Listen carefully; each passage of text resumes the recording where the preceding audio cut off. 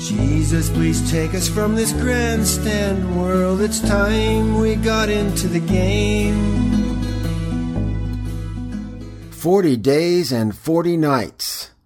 I found this poem in the public domain. It is by George Smitten.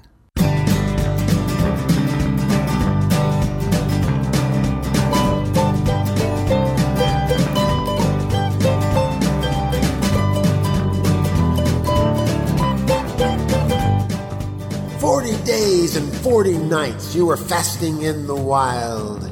40 days and 40 nights, tempted but undefiled. Should not we your sorrows share, and from worldly joys abstain, fasting with unceasing prayer, strong with you to suffer pain? Then if Satan on us presses, Jesus, Savior, hear our call. Victor in the wildernesses, grant we may not faint nor fall. So shall we have peace divine and holy gladness unpursued. Round us too shall angels shine, such as ministered to you.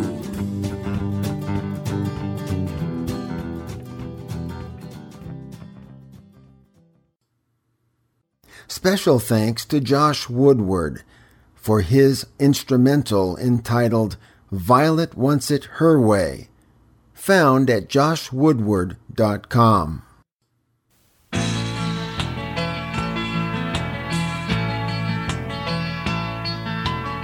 I used to think that Christmas was a syndicated show, a rerun of what happened such a long, long time ago. But then I wakened from my dream of all that Christmas means, and God restored nativity to my Christmas scene. Christmas is a dream we have unless we feel it here, born of love and peace within, it shines away our fears. Christmas is a dream we have unless we see the light shining down for everyone in the dark of night. Beyond the tinsel and the tree, beyond the colored lights, beyond the gifts you give to me, beyond the snow so white, beyond the birth of Jesus then in lovely Bethlehem, a star still shining down within, leading us to Him. Christmas is a dream we have unless we feel it here, born of love and peace within, it shines away our fears. Christmas is a dream we have unless we see the light shining down for everyone in the dark of night. Looking for the Christmas star, it seemed so hard to find, until I felt the love shine forth from deep within my mind. And love can make a miracle, I've seen the waters part. This Christmas, let me sense the birth of Christ within my heart.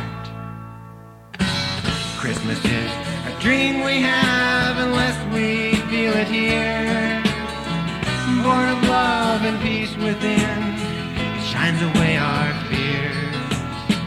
Christmas is a dream we have unless we see the light shining down for everyone in the dark of night.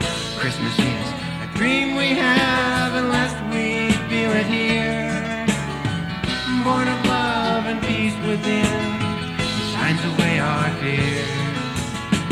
Christmas is a dream we have unless we see the light shining down for everyone, shining down for everyone, shining down for all of us in the dark of night.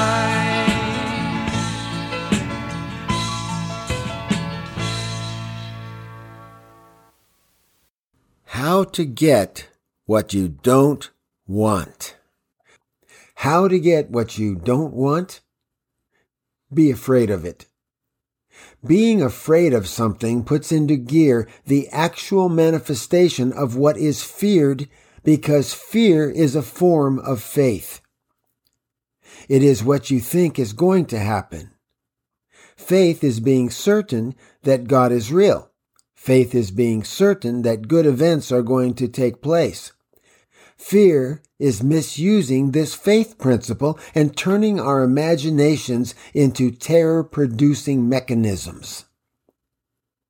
The Bible says not to fear hundreds of times throughout its text. So, to fear or not is a choice that we make. God's reality always supersedes our fabricated reality conjured up by fear. We can rely on God's truth being the same yesterday, today, and forever, but God allows us to have our misinformed dreams and fantasies. We can play act here, but we can't touch the actual, impenetrable truth of our being that God established during our creation. What God created is eternal and forever established in His mind. End of story. Our minds are tools given by God. There are no idle thoughts. All thought does something. If this is true, and I assure you it is, then fear magnifies and makes real something that deep down you do not want. Fear is counterproductive. It is giving you something you don't want. Well, maybe if a lion is chasing you, fear might be appropriate to get the adrenaline pumping through and providing additional energy to your legs so you can run. But generally, fear is counterproductive because we propel this world by our thoughts. Our thoughts are powerful creative forces. They make illusions appear real, but once again, only what God created is real.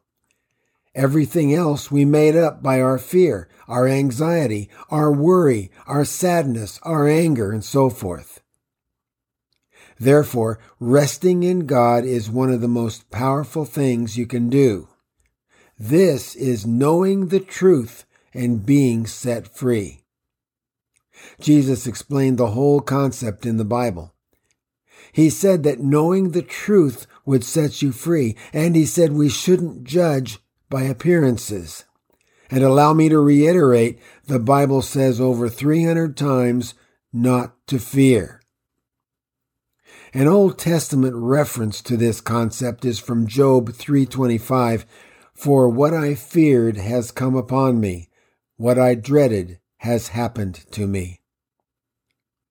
This world is built upon the premise that we are victims of circumstances, that we have no say in what happens to us, that our minds are powerless and impotent.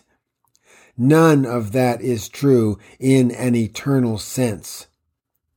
We share the gift of thought, the gift of a powerful mind created by God.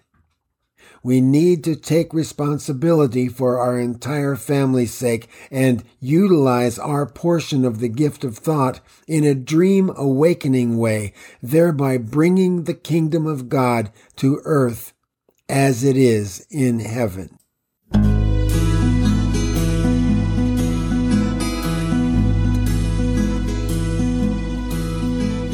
Jesus, please take us from this grandstand world. It's time we got into the game.